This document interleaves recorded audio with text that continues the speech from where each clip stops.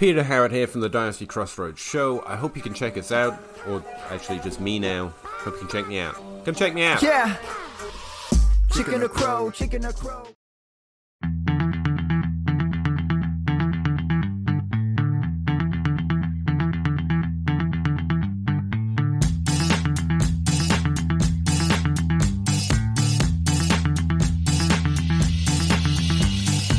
You're listening to the DLF Dynasty Podcast, where there is no off-season. Welcome to another edition of the DLF Dynasty Podcast. I'm Dan Myler. With me this week, Ryan McDowell. Ryan, we're missing our buddy Matt, but we had somebody in the back that we pulled out into the limelight for this week's episode. Yeah, we had to dust this one off, but this should be a fun episode for sure. We always miss Matt when he's out on assignment, but this will be a special one. This is a special one for sure. So you all know him, of course. He's around all the time. He's the I don't know how to really introduce you, Ken. You're one of the partners. You're a writer. You fill in all over the place. You're in the back channels of DLF, kind of the czar of DLF, I guess. Ken Kelly, welcome to the show, bud. Wow, I don't think I've been called the czar of anything before, so that's a real honor. And I have to tell you guys, I looked it up, this is DLF pod number 483. So being asked to be on this show for my first time is really an honor. You know, because, I mean, I had to be towards the top of the list. To make it before episode 500, it really, improves my self-esteem so much. And I just hope that I can live up to expectations. Yeah, well, I'm sure you would. I got to tell the listeners one quick story. We have a show sheet that we do every week for the show, and Ryan and Matt and myself will put little notes in there, things like, for instance, Ryan said Chark injury could change wide receiver roles. That's all he put. Well, Ken went on there and wrote us a book. So expect to hear a lot from Ken on each one of the games that we cover. We're going to follow our regular agenda, go game by game, cover the biggest things that happened in every game from a Dynasty perspective. But Ken, before we do that, I have to mention, I was going to lead you in saying, hey, Matt, all this stuff about Kyle Pitts being the tight end one already and take him over all these, established guys, especially Travis Kelce. There's been some talk of maybe removing Matt from the show, and I was going to joke around about that, but I thought that might hit too close to home for Matt when he listens in this week. It probably would. It's been kind of a running joke between Matt and I, and certainly I would never fire Matt Price. You guys do such a tremendous job on this podcast, and it really is an honor to be on here. We have gone. So you wouldn't fire him? I wouldn't fire him. Right? I might ask for his resignation, maybe. Matt and I have gone back and forth on the whole Kyle Pitts issue.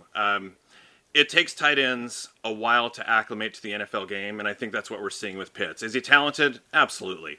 Is he going to be a tight end one in the future? I think there's no question about that. The problem is the position in which he was being drafted and his ADP was such that you needed to get production from him right away. And you just couldn't wait those 2 years, 3 years before you started getting those Kelce-like numbers. So it's been kind of a source of contention between the two of us. It's been fun to kind of rib him on it. But this happens. This happens with tight ends all the time. It doesn't mean that Pitts is going to be some type of a bust. He's not going to be. But I think that many Dynasty owners drafted Pitts maybe as high as 101 in the rookie drafts, expecting him to be this dominant force right out of the gate. And when you're playing on an offense led by an aging quarterback, those expectations were just a little bit too high for Pitts. But I will give this to Matt. When he plants a flag, he plants it deep. And I appreciate that. It's all good. No doubt, he does indeed, and he's one of those analysts that puts his money where his mouth is. I've seen him make those trades. You're gonna have to listen in next week, Ken, because I'm sure Matt will have something to say about your analysis. Well, I'm sure he would, but we'll just see what happens. Maybe I don't know. Matt might not be back again. It just might be the three of us. Who knows? We'll just have to see what happens. Yeah, I haven't seen his response to what's happened over the last 3 or 4 weeks. So he might just be hiding along with the lions somewhere in the San Diego Zoo. Who knows with him?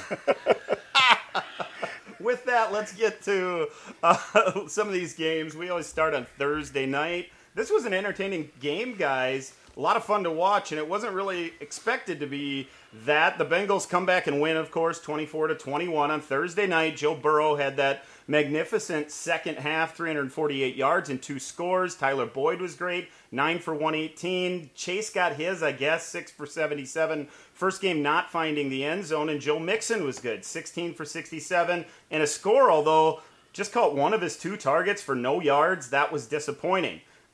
I think mainly, Ken, the story goes right to Jacksonville. Everything surrounding the Jaguars, there's so much to talk about here. Starting with the head coach, dribbling down to Trevor Lawrence, who was fine in this game, got the rushing touchdown. That was nice to see. Didn't turn the ball over. That was good. And then James Robinson was so good in this game. 18 for 78 and 2. LaVisca was good, 6 for 99. I guess it's a step forward for Jacksonville, but on and off the field, there's a lot to talk about with the Jags.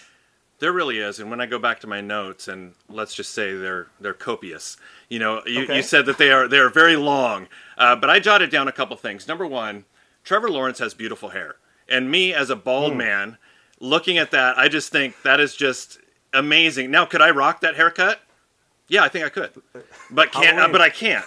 The second is going to be Urban Meyer. I am confident that I'm going to outlive Urban Meyer, even as kind of an overweight dad. I still think I'm going to outlive him because every time you look at him, you think, like, he is on the verge of something really bad happening health-wise. He is not used to losing.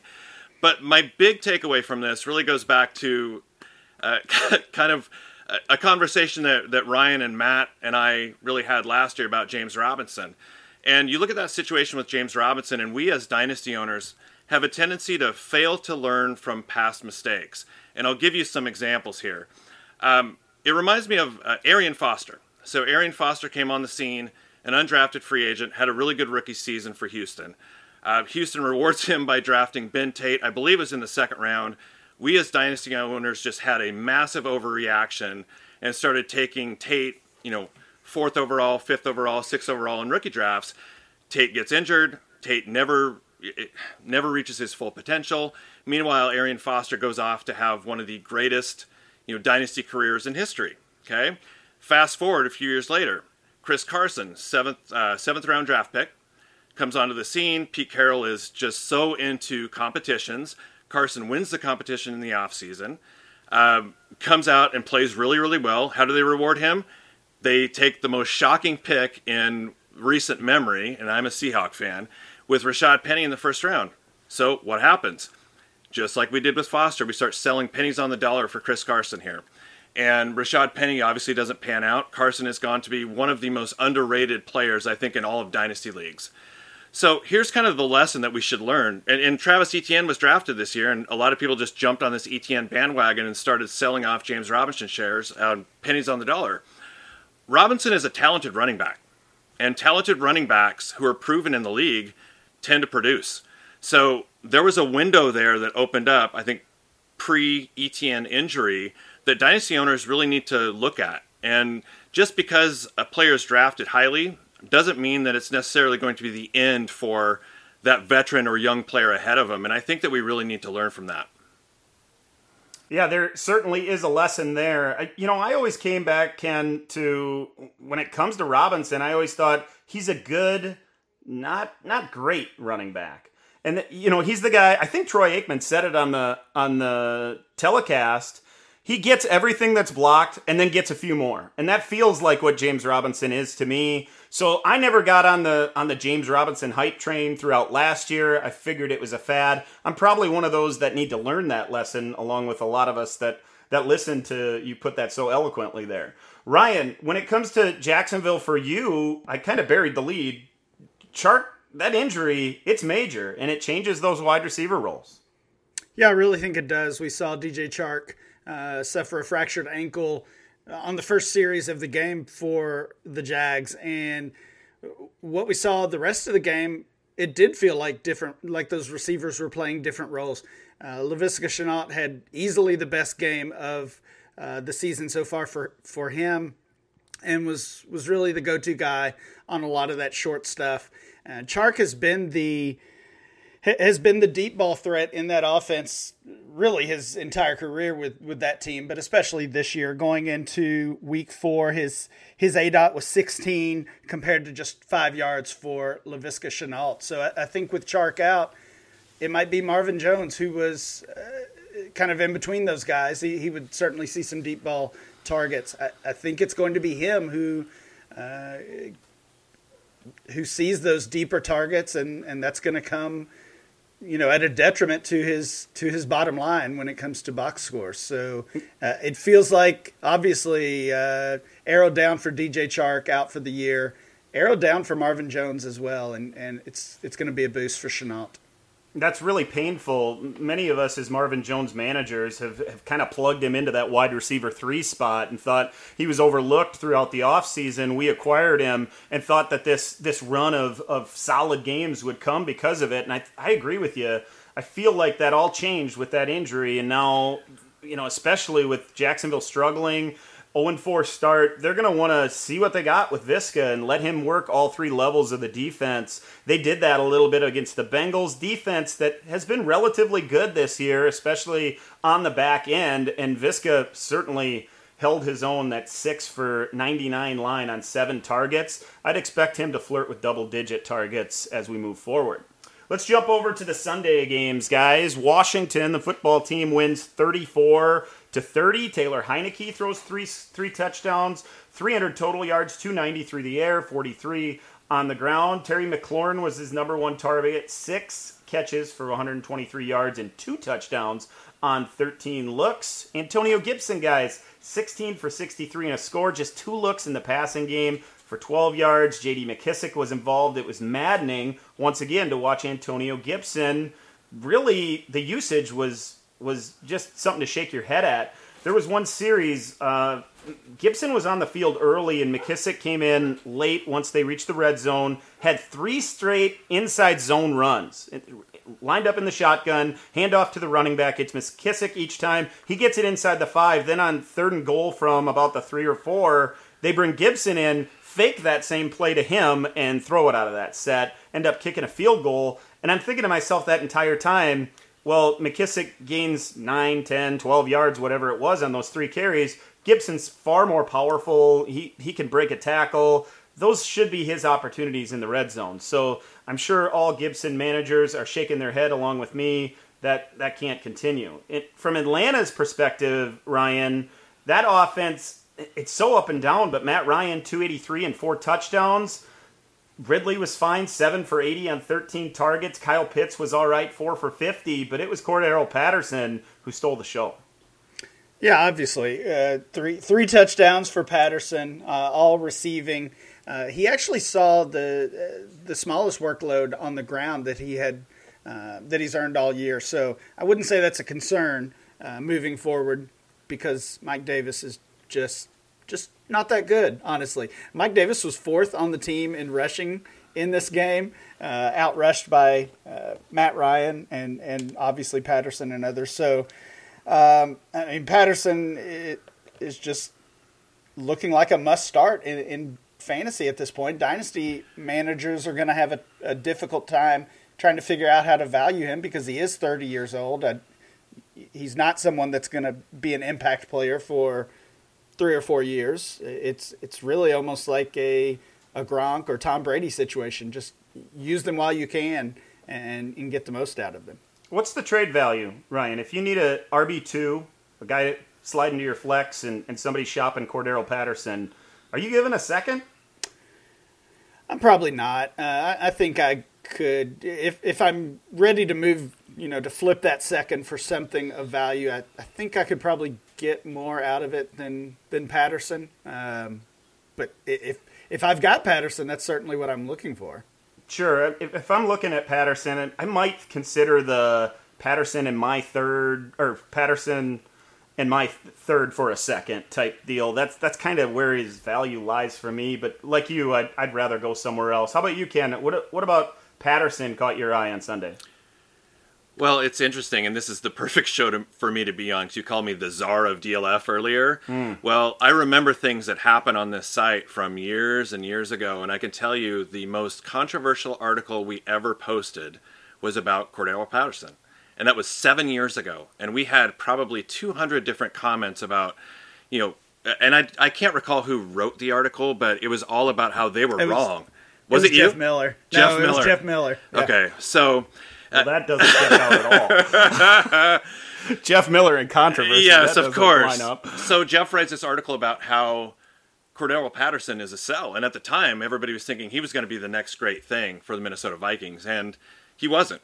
And Jeff ended up being right on that one. And, there's a first time for anything. There is. And I will tell you, one of the things I do love about the site is our flexibility and our willingness to let people share opinions that may not be popular. It's not about groupthink here at all. So Patterson basically had 4 touchdowns in his first 8 seasons in the NFL. He has 4 already for the Falcons in 4 games. That is unbelievable to me. And you look at Mike Davis and you see a starting running back, but just like Ryan said, he's not very good. He just really isn't. And I know he caught a touchdown pass today that kind of masks a little bit of his inability to pick up yards, but he had 13 carries for 14 yards today. And to me, it's very rare when you see a starting running back who is essentially a roster clogger in Dynasty. And Mike Davis really is right now.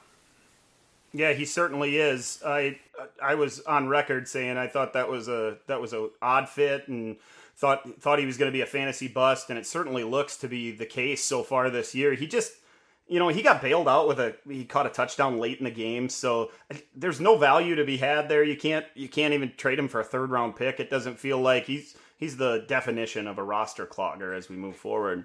The Bills, they shut out the Texans 40-0 on Sunday. Josh Allen 248 and 2, also added 41 rushing yards. Not a lot to talk about here, fellas. Ryan, is there any takeaways from the Bills' perspective? I was impressed with Dawson Knox. He caught those both of those touchdowns. This is back-to-back weeks. He's going to be a tight end 1 in fantasy, 3 out of 4 weeks. And, this is one of those offenses that we talk about we want pieces of. And Stephon Diggs is expensive, and Josh Allen is expensive, but Dawson Knox and even Emmanuel Sanders are not. And Sanders played the same number of snaps, ran the same number of routes as Diggs today. That didn't have the huge game like he did last week, but I think both of those players, and Cole Beasley included, would all be trade targets of mine on contending teams. Diggs ended the game 7 catches, 114 yards on 10 targets. So he's ramping things back up after a relatively disappointing start. Sanders 5 for 74 on 6 targets. Beasley was the disappointment here. Might be able to get him even cheaper now. 2 catches, 16 yards on 2 targets. How about you, Ken? Any takeaways for you?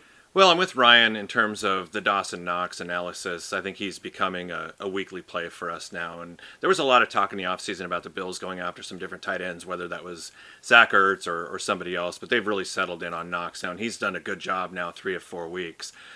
Zach Moss, 14 carries. Devin Singletary, 14 carries today. A little bit of a frustrating timeshare. I think you guys mentioned in a previous episode, the Bills are kind of like the Ravens, where Allen's going to get a bunch of rushing yards and a bunch of rushing touchdowns, and the running backs can't be trusted.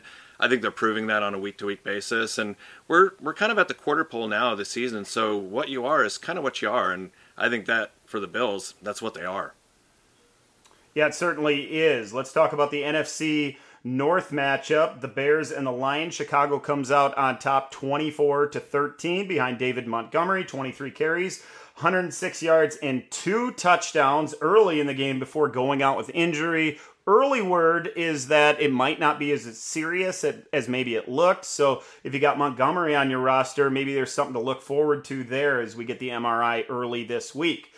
In other notes, Justin Fields, 215 yards, that's fine. Didn't throw a touchdown, though, threw the pick, and just 3 carries for 9 yards. So, once again, disappointing. Once again, not really used as that runner. And, in the late game, we saw Trey Lance come in. And his play in the second half of that game, plays would break down, and he turns into a runner, and he turns that into a solid stat line that makes him an option or a weapon, I guess, to be a number 1 quarterback on the week. He only played half a game, guys, and he goes 7 for 41 on the ground.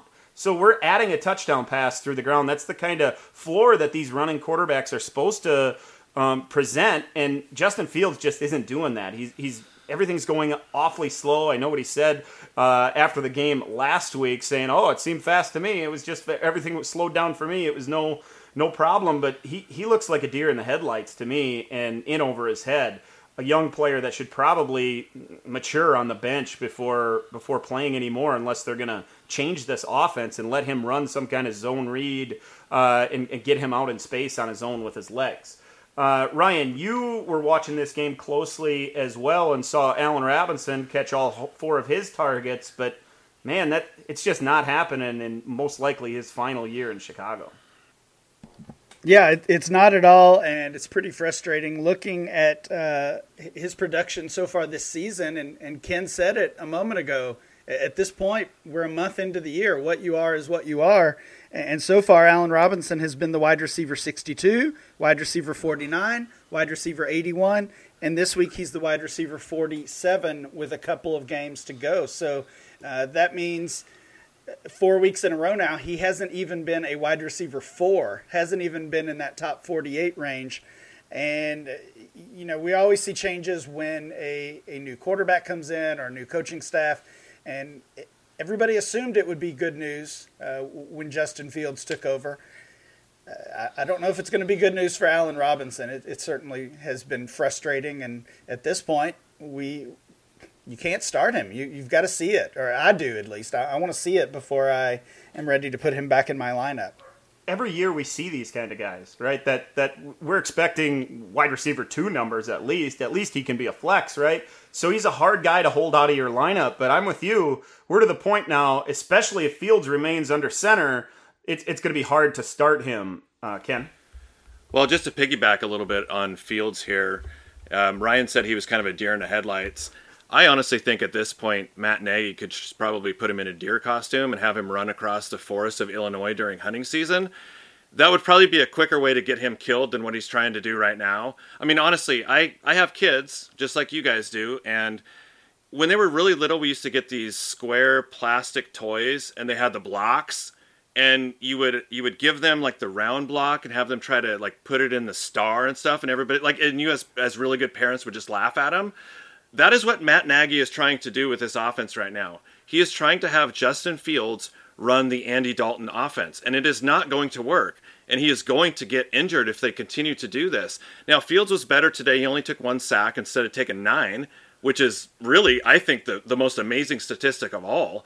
But this offense that they're running right now does not fit his skill set at all. They don't get him on the edge. They don't get him using his skill set. If you wanted to have a drop-back passer in your offense, then you shouldn't have drafted him. You should have taken Mac Jones. You should have taken somebody else. But right now, they're really trying to make this work, and frankly, it's not. Ken, I didn't know where you were going with that. You had a person dressed up like a deer getting shot, and then you mentioned kids. We'll just move on. I think it's true, though. It really is. I mean, why don't you just do that and just make it easier on everybody else? Well, there's a lot of things going on in Chicago that Bears fans and Dynasty managers alike are shaking their head at. You know, the odds-on favorite to get fired in season was Nagy, and they've never done that. I think there's reason to be concerned if you're Matt Nagy about making it through the end of this season.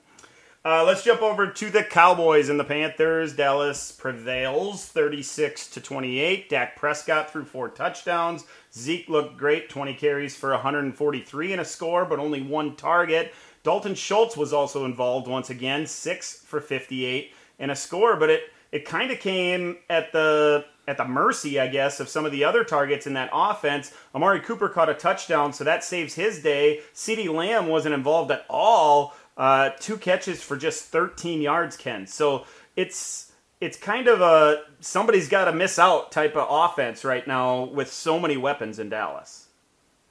It's exactly what it is, and I think that's the danger that we all saw going into this season. If Dak was going to be healthy, which clearly he is, there's no question about that, there was just no scenario where Elliott, Cooper, Lamb, the tight ends, Pollard, I mean, there just isn't enough to spread around, even in an explosive offense, for them to be really, really good and productive each and every week. We saw it years ago with the Rams where Torrey Holt would have a bad game and Isaac Bruce would be great. It just happens that way. They have an embarrassment of riches right now offensively, And this is kind of the result of it. So am I panicking on CeeDee Lamb after one bad game? No, not at all.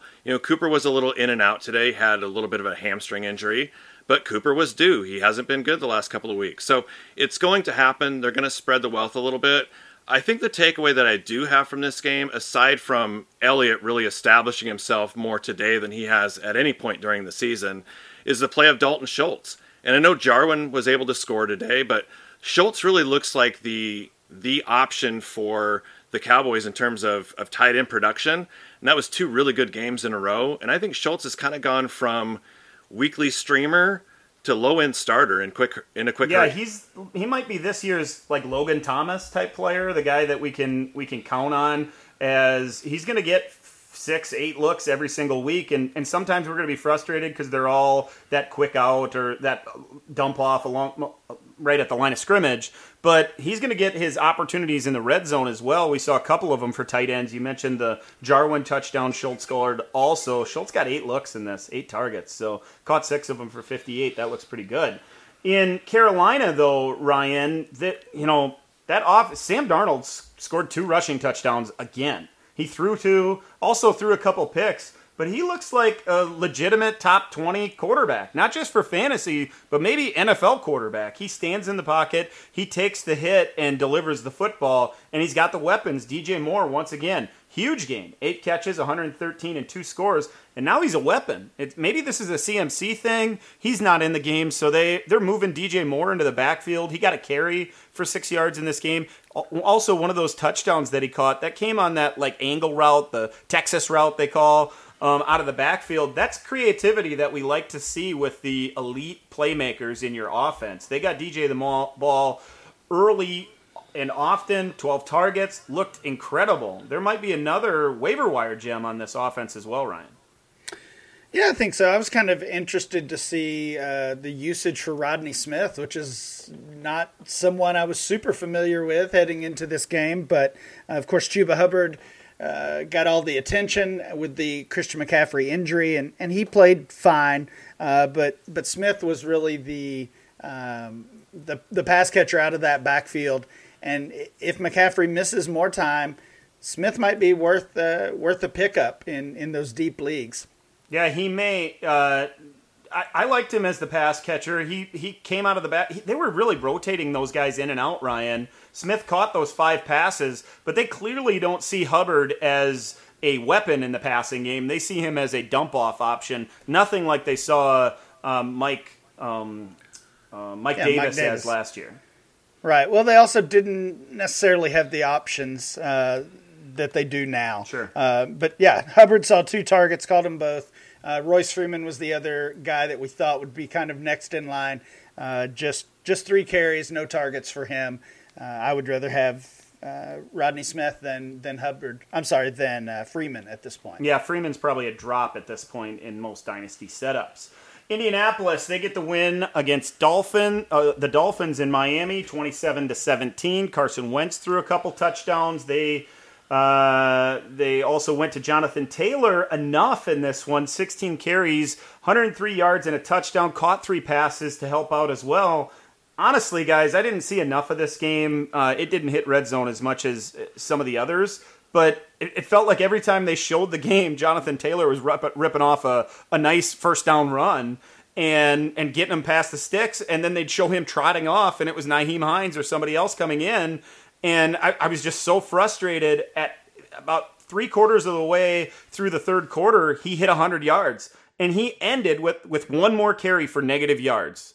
And, when they're nursing a lead, that feels like Jonathan Taylor type of football. He should have been up in the 24 carry range, and he just didn't get there. They continued to let Carson Wentz drop back. And, Ken, you mentioned guys quarterbacks getting killed out there. Carson Wentz is going to be killed if he continues to drop back this much in a game. I did not like the play calling. He only threw it 32 times. He took a couple sacks. He got rocked on a couple of his throws where I didn't know if he was going to get up. I really don't like how the Colts offense is coming along right now. They're 1-3, but they're lucky to be 1-3 at this point, Ken. Oh, I totally agree. And Wentz and Frank Reich are certainly kind of attached at the hip right now. And after a quarter of the season, you're going to look at that experiment and say, this is not working. It really isn't. And if Wentz makes it all the way through the end of the season uninjured, I'm going to be stunned. Because and if they do, and if he does, they got to give up a higher pick for him, right?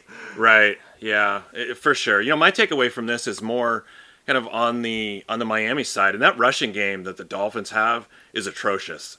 It's really bad. Gaskin just does not look like the same player we saw last year. Malcolm Brown, 8 carries today. Gaskin and Savon Ahmed combined for 5. Maybe they could trade for Sam Darnold and put him at running back because he's all of a sudden turned into Michael Vick.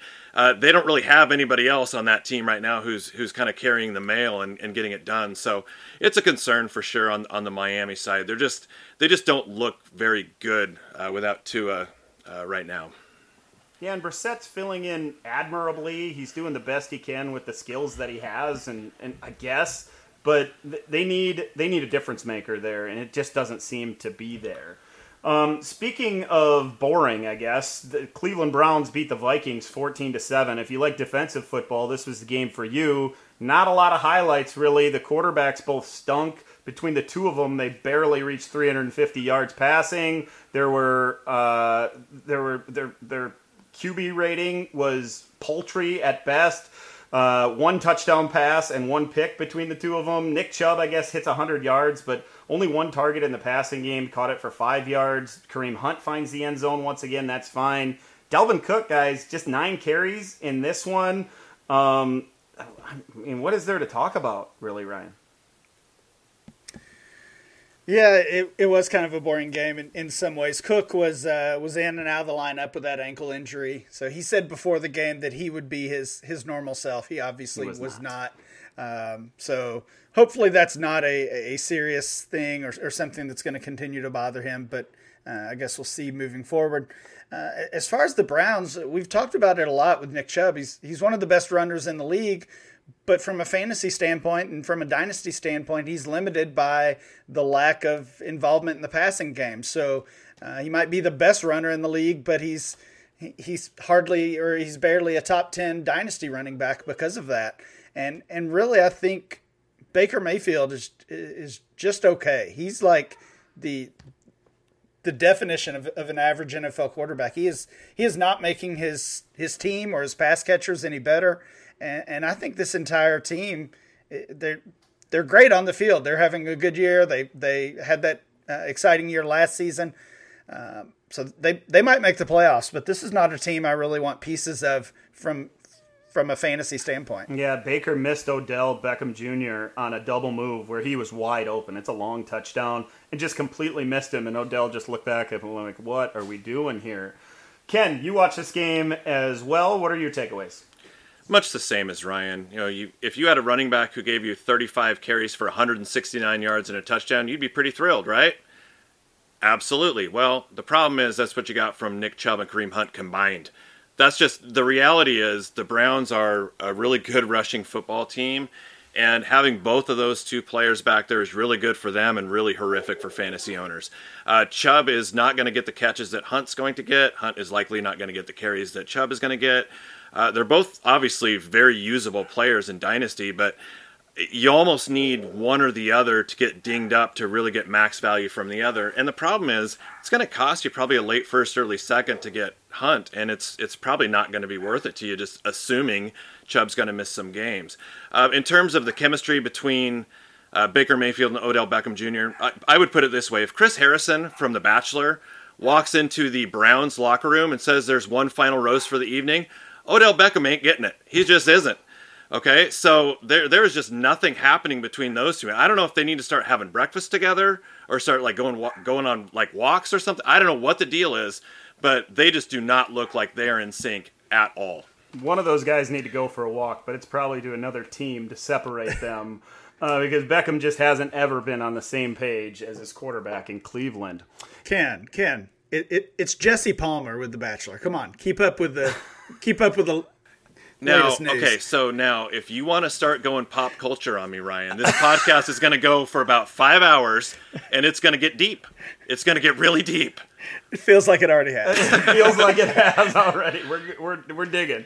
The Giants, they dug out of a hole in the fourth quarter and won this one 27-21 in New Orleans. Daniel Jones threw a couple touchdowns. His first pick of the year came on a Hail Mary at the end of the first half. He threw for 402 yards in the game. Gosh, guys, he's played really, really well to start this season. First quarter of the season has gone his way personally, but the team's just 1-3. Saquon Barkley scores twice, including the game winner in overtime. But everything we have to say probably comes on New Orleans' side of the ball. Kamara, he was fine, 26 for 120. We love the carries. The touches, though, 26 touches. He didn't get a target in the game. That's maddening, Ryan. What are we going to do with AK? Yeah, I talked about it last week with Kamara's usage. He saw, I believe it was 26 carries last week, which was a new career high. Had 24 in this game, and I may be flipping those. But regardless, he's had 4 games in his career with 20 or more carries. 3 of those have come this year in the past 4 games. That's awesome. I love it. Well, where are the catches, though? It feels a little too Nick Chubbish for me. I love the carries. Can't get on board with the targets, though. Yeah, well, I mean, we all know the type of player that Kamara is, but we also know we know what this offense is, and it's not good anymore. It went from top 3 in the league to maybe bottom. I don't know. Bottom 3 is probably a little too strong, but. Definitely one I don't want a piece of, and that includes Alvin Kamara. If he's on my Dynasty team, I'm ready to sell him. We've seen his ADP drop. I've got new October ADP already. He's still a first-rounder, mid-first rounder, 7th overall. If I could trade him for Saquon Barkley, the player he faced in this game, I would do it so quickly. Barkley's out of the first round. He's in the second round in that new ADP.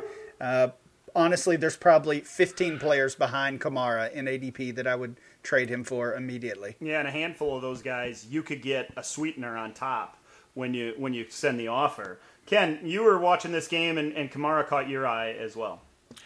Well, for sure. He's really the only piece of the offense that you want, but I also think that we as Dynasty owners need to be careful what we wish for. Everybody was ready to send Drew Brees to the scrap heap, but look what has happened so far. You have a gunslinger of a quarterback in Jameis Winston, and he's replacing Drew Brees, who was a little weak-armed at the end there. But Drew Brees knew that offense in and out, and we saw it last year when Kamara had problems. It was when Taysom Hill was the quarterback. And I don't know what Taysom Hill has said or done to Sean Payton, but they are just attached at the hip, and it is maddening as a Dynasty owner because Taysom Hill just siphons value off of so many players on that team. It really is frustrating. The only thing I would say on the Giants side is Kadarius Toney was out of the witness protection program today, so that was good. 6 catches, 78 yards, positive for his development. You guys have talked about this ad nauseum, but they need to find a way to get him involved. Why would you spend a first-round draft pick on a receiver and then just not get him involved in the program? Yeah, hopefully that's just a poor coach that doesn't know what he has in his weapon, and then finally some injuries happen. He gets on the field, and now they realize, holy cow, this guy can get open, he can make plays after the catch, and that's what he did on Sunday. So a step in the right direction at least. The Jets, they win an overtime thriller, I would say, 27-24 in Tennessee. Zach Wilson showed his upside in this game. 297 yards, 2 touchdowns, including a beautiful rollout, long throw to Corey Davis. So Wilson showed everything he's got in this game, Ken. The Jets get their first win of the season, first win under the new coach and new quarterback. There's something for Jets fans and Dynasty owners alike to be excited about here. There is. Zach Wilson, this was by far his best game. Made a lot of really tremendous throws. The throw to Davis was really impressive. Wilson obviously has a very strong arm. It's his decision-making that's questionable, and that should get better over time. The Jets are a little bit of a wasteland, certainly in terms of fantasy value. I was happy for Corey Davis today, just kind of on a personal note. Davis was a player who's taken above a lot of really good players, be it McCaffrey or Dalvin Cook in that draft, and a lot of us Dynasty owners looked at his production over the last 3 or 4 years, and he was just so disappointing. But he's really coming on for the Jets. That's 2 really big games for him. You feel good for him, especially in a revenge game like this. 4 catches, 111 yards, 1 touchdown. On the Jets side, Ty Johnson, he could be dropped. Michael Carter's taken over this backfield, but even that, do you feel good about playing Michael Carter? Probably not. They're really not doing anything in the rush game at all. And finally, Derrick Henry. Everybody says, well, he's going to wear down. This is time to sell. This is time to sell. Get rid of him. He certainly does not look like a player who's worn down at all. If you put a wall in front of him, he would run through the thing with authority. That guy is really, really impressive. Yeah, he's so good, and he's just going to carry people to Dynasty championships once again this season. The Chiefs, they win in Philly 41-30 over the Eagles. Mahomes throws 5 touchdowns. Tyreek catches 3 of them on 12 targets. Clyde Edwards-Helaire, once again, 14 carries, 102 yards, no targets. Guys, I'm selling Clyde. You mentioned, Ryan, there's a handful of guys below Kamara that you'd sell him for. I bet there's 20 below CEH that I would sell him for right now. A lot of these young guys with a little more upside. Clyde looks just fine, but I don't want a guy that's just fine in the 3rd round of a startup. I don't want to have invested the number 1 overall pick last year in a running back that's just fine. He's scoring these points because he's in this offense, not because he's a super special player. And I want guys that are super special when I have that kind of investment into them. Travis Kelce, a little bit of a disappointment. He's going to have a down game every now and then. 4 catches, just 23 yards. How about the Eagles, though, Ryan? Jalen Hurts looked good. 387 yards and 2 scores. Also added 47 on the ground. Kenneth Gainwell was involved, went for nearly 100 yards total from scrimmage, and scored. Yeah, Gainwell looked good. I was just way too low on him. And honestly, I think a lot of people were. He fell to day 3 of the NFL draft. He fell to the 3rd round of most Dynasty rookie drafts. I don't think I got him anywhere, unfortunately, because the Eagles are getting the most out of him. And it's coming at the expense of Miles Sanders. He started the year well. The first week or two, the past 2 weeks have been horrible. So hopefully those just end up being, blips in the road, I guess. But I don't know. It's not looking good for Miles Sanders, and Gainwell is the playmaker in the offense, the one who looks electric out there. Yeah, he's the one that coaching staff wants on the field when they get close to the red zone too, which is painful as a Miles Sanders truther. Ken, how about you? What do you think? Well, I look at the same thing, and Gainwell certainly has been impressive. I look at Jalen Hurts, though, as well. 48 attempts today, 8 carries. Rest of the team, 11 touches. They have just taken a player who's basically a rookie and said, go win us the game by yourself. And it is putting a tremendous amount of pressure on Hurts. And I hope that he is successful. But they're really, really putting a lot on his shoulders. So I am concerned about that for sure. Devontae Smith, great game today. Zach Ertz, I think he could still be usable. Let's see what happens over the next couple of games. And Tyreek Hill. Tyreek Hill is just a joke. I could honestly put on my dad khakis and sneakers and stand at the 20-yard line, have him start at the other end zone. He'd probably beat me to the side. I mean, it's unbelievable. This kid is absolutely electric, and he's really what Deshaun Jackson should have been. Yeah, I like that a lot. That's a good comparison. Guys, the DLF podcast, DLF Dynasty podcast, is sponsored by MonkeyKnifeFight.com. Daily fantasy sports for the rest of us. Even if you've played DFS in the past, your experience with Monkey Knife Fight is going to feel completely different. No more competing against professional players or working through time-consuming salary caps. With Monkey Knife Fight, you choose from unique, easy-to-play games, including the popular More or Less contests, where you can bet on if your favorite NFL player will have more or less yards than predicted. You can also play other major sports, including golf, UFC, NASCAR, and more. I dabbled in college football over the weekend for the first time. I had a little bit of success, so I'm excited about trying that next week as well. Sign up for a new account with Monkey Knife Fight with a first-time deposit and receive a free year of DLF Premium. That's all for free. In addition, Monkey Knife Fights is going to match your deposit total up to $100 with a promo code DLF. That's it. That's all you have to do. Your DLF subscription is 100% free. It's going to be set up within 36 hours. You're going to get a free up to $100 free on Monkey Knife Fight. And and you're off, really. So go to dynastyleaguefootball.com, click the image for Monkey Knife Fight, and follow the instructions to get started today. Let's talk about the Rams and the Cardinals. The Cardinals really boat raced them here, guys. 37-20. Kyler Murray was good, 268-2, added 39 on the ground. They spread it out from there, though, Ken. Really, everybody got involved. Well, they did, and just from a personal standpoint, I'm really happy for A.J. Green. 5 catches, 67 yards, 1 touchdown. Great to see him start to kind of reemerge a little bit. Is he going to be usable in Dynasty Leagues this year? I don't know, but it's nice to see him at least, end his career on a more positive note, for sure.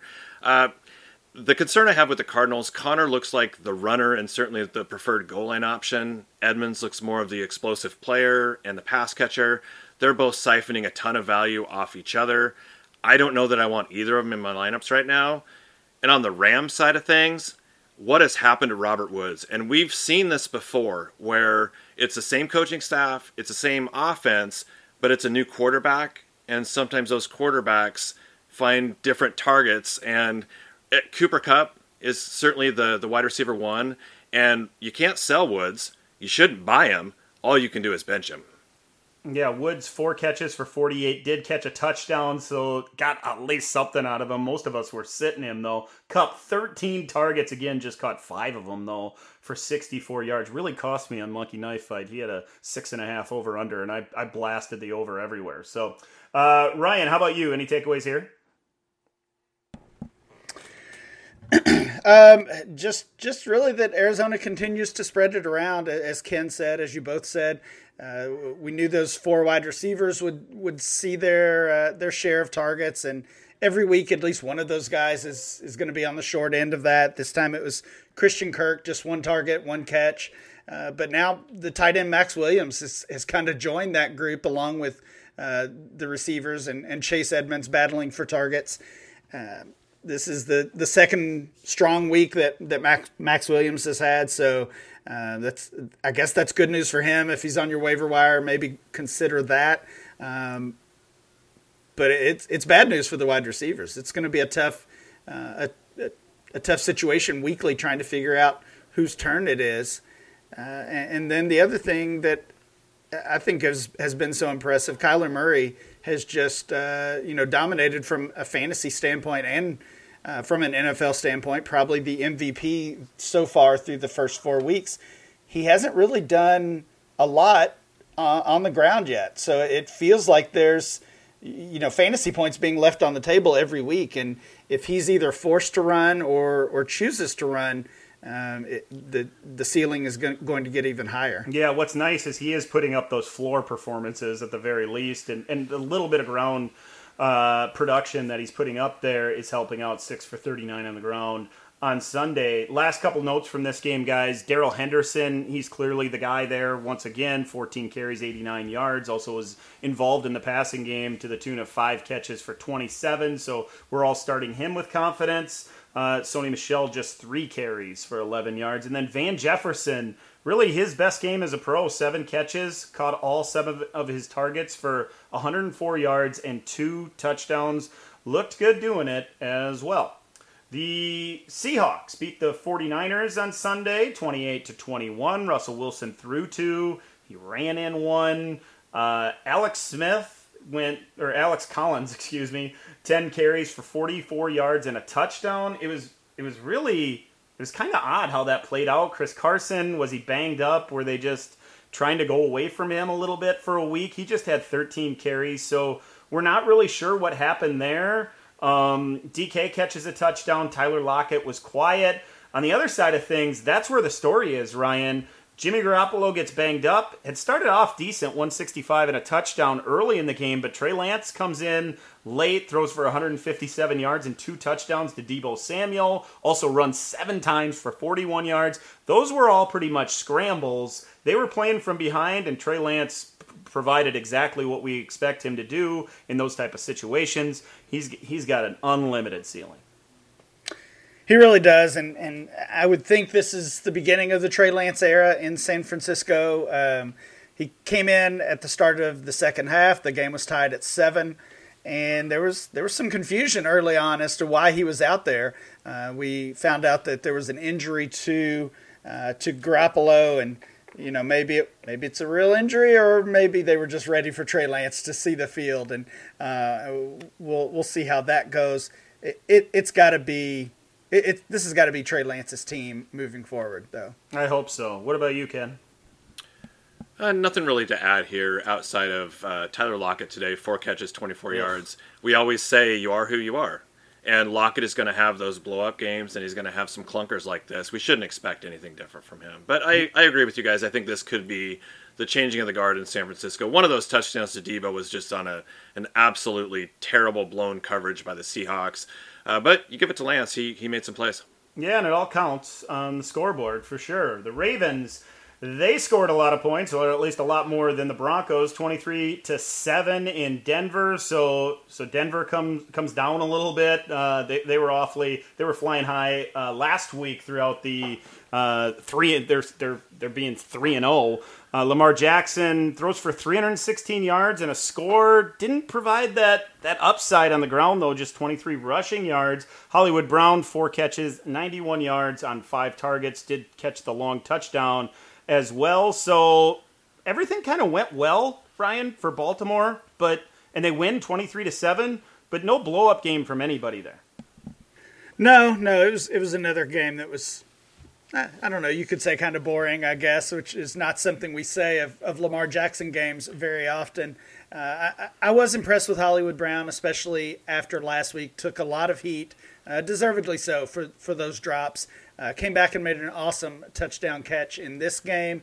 And, the numbers he's putting up make him a weekly fantasy starter. Mm-hmm. And I think his value is not caught up to that production. There's been so much hate towards him for the drops, for some disappointing performances over the past couple of years. Like, he's a wide receiver 2 that's being valued as a low-end wide receiver 3 in Dynasty. So we should probably take advantage of that. And then the other note, just Teddy Bridgewater's injury, concussion. Drew Lock was horrible in place of him. So if there was any chance of a quarterback controversy there, that's out the window. Once Teddy's healthy, he'll be back on the field. For sure. You mentioned Hollywood Brown, the wide receiver 2, and he has like wide receiver 1 overall type of upside on a week-to-week basis. He can have those kind of games, probably should have last week. No worry about Rashad Bateman coming back. He's starting to practice, Ryan. Is that going to slow you down on the love for Hollywood?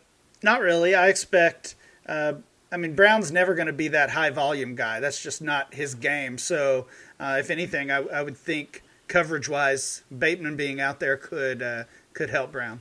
The other major dynasty story here, Ken, with Baltimore was Tyson Williams. He gets deactivated. Latavius Murray's the guy for this game, 18 carries, 59 yards, and a touchdown. Really wasn't that impressive, Latavius Murray. What's the deal here with Tyson Williams?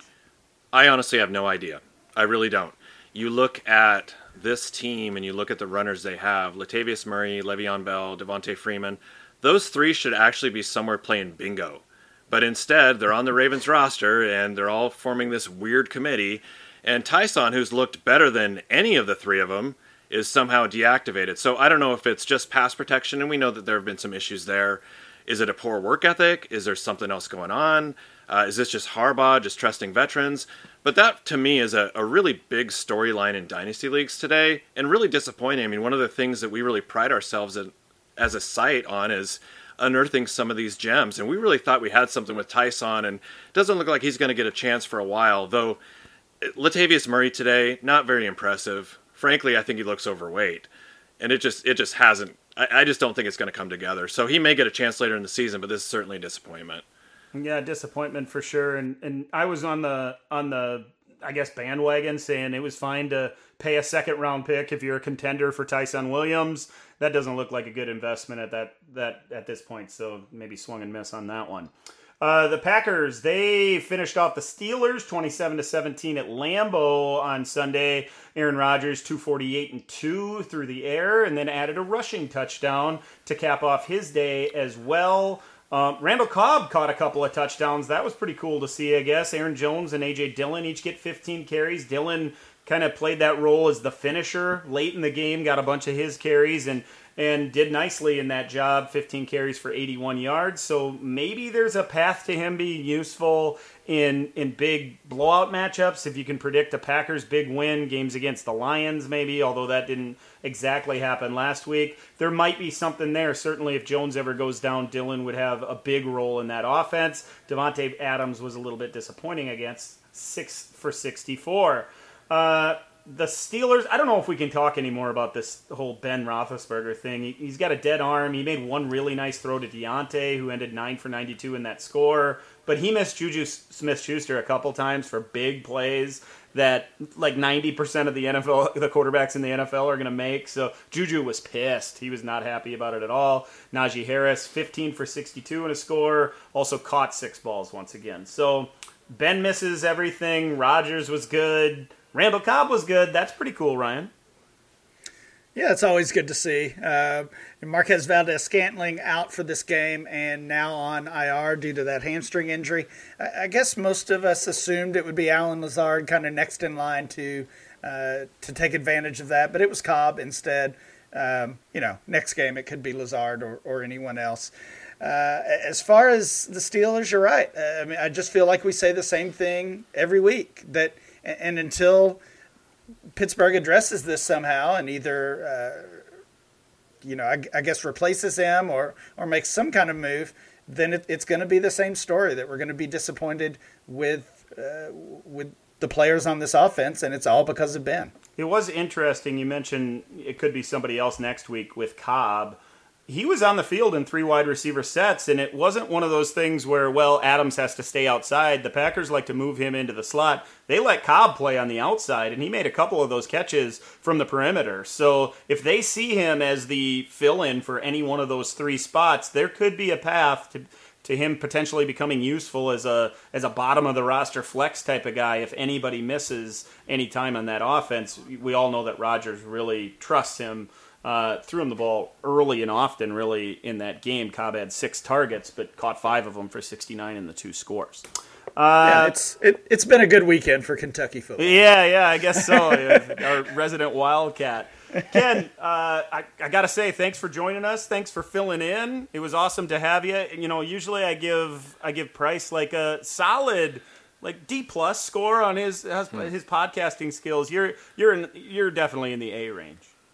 Well, I appreciate that very much. And I just have to say, I think by Tuesday, Randall Cobb's going to be the overall wide receiver 1 in Ryan McDowell's Dynasty rankings. Yeah. And I am looking forward to refreshing that page to see it. It's going to be fantastic. We're all here for that. So that's going to do it for this episode of the DLF Dynasty podcast. For Ryan and Ken and Matt, I guess he's on vacation as well. I'm Dan. Thanks for listening to this episode of the DLF Dynasty podcast. We'll catch you again.